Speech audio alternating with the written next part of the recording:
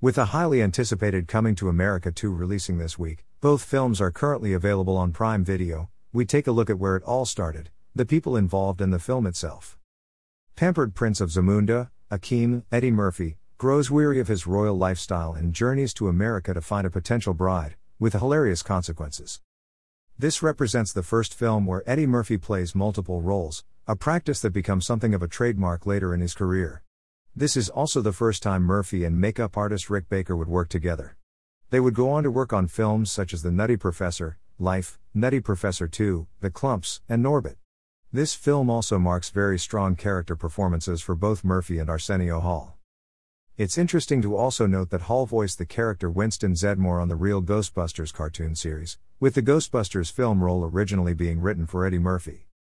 Nile Rodgers of Chic fame handles the music for this one and, as expected, does a wonderful job creating some iconic tunes which still hold cult value today.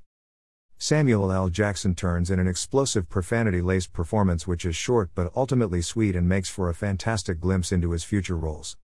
Director John Landis famously didn't get along with Murphy, despite Murphy requesting Paramount hire him after working together on Trading Places, following a string of grievances and a physical altercation.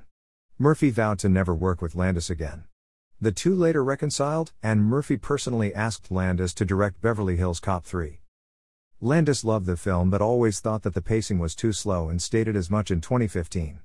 He even went as far to request that Paramount let him release a director's cut but was denied on the grounds that the original cut was far too successful. Could we possibly see a fervent online petition to #release the Landis cut?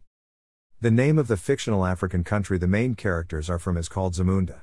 This name was taken from a Richard Pryor routine where he referred to a fictional African tribe of the same name and makes a satisfying tribute to the comedian.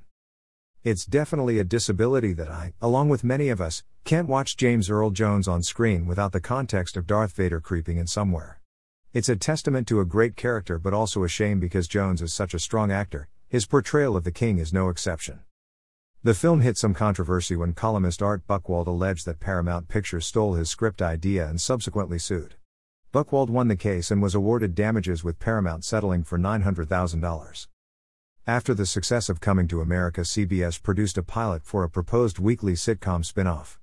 It was televised on July 4, 1989, but went unsold. This one is without a doubt a staple of the time period. It's chock full of great performances and satisfying storytelling, alongside a nude scene within the first 5 minutes. With Coming to America 2 releasing this week, it will be interesting to see if those involved can capture the magic of the first film 33 years later. Stay tuned as we'll be dropping that review soon. Zamunda Forever. CrazyDiscostu.com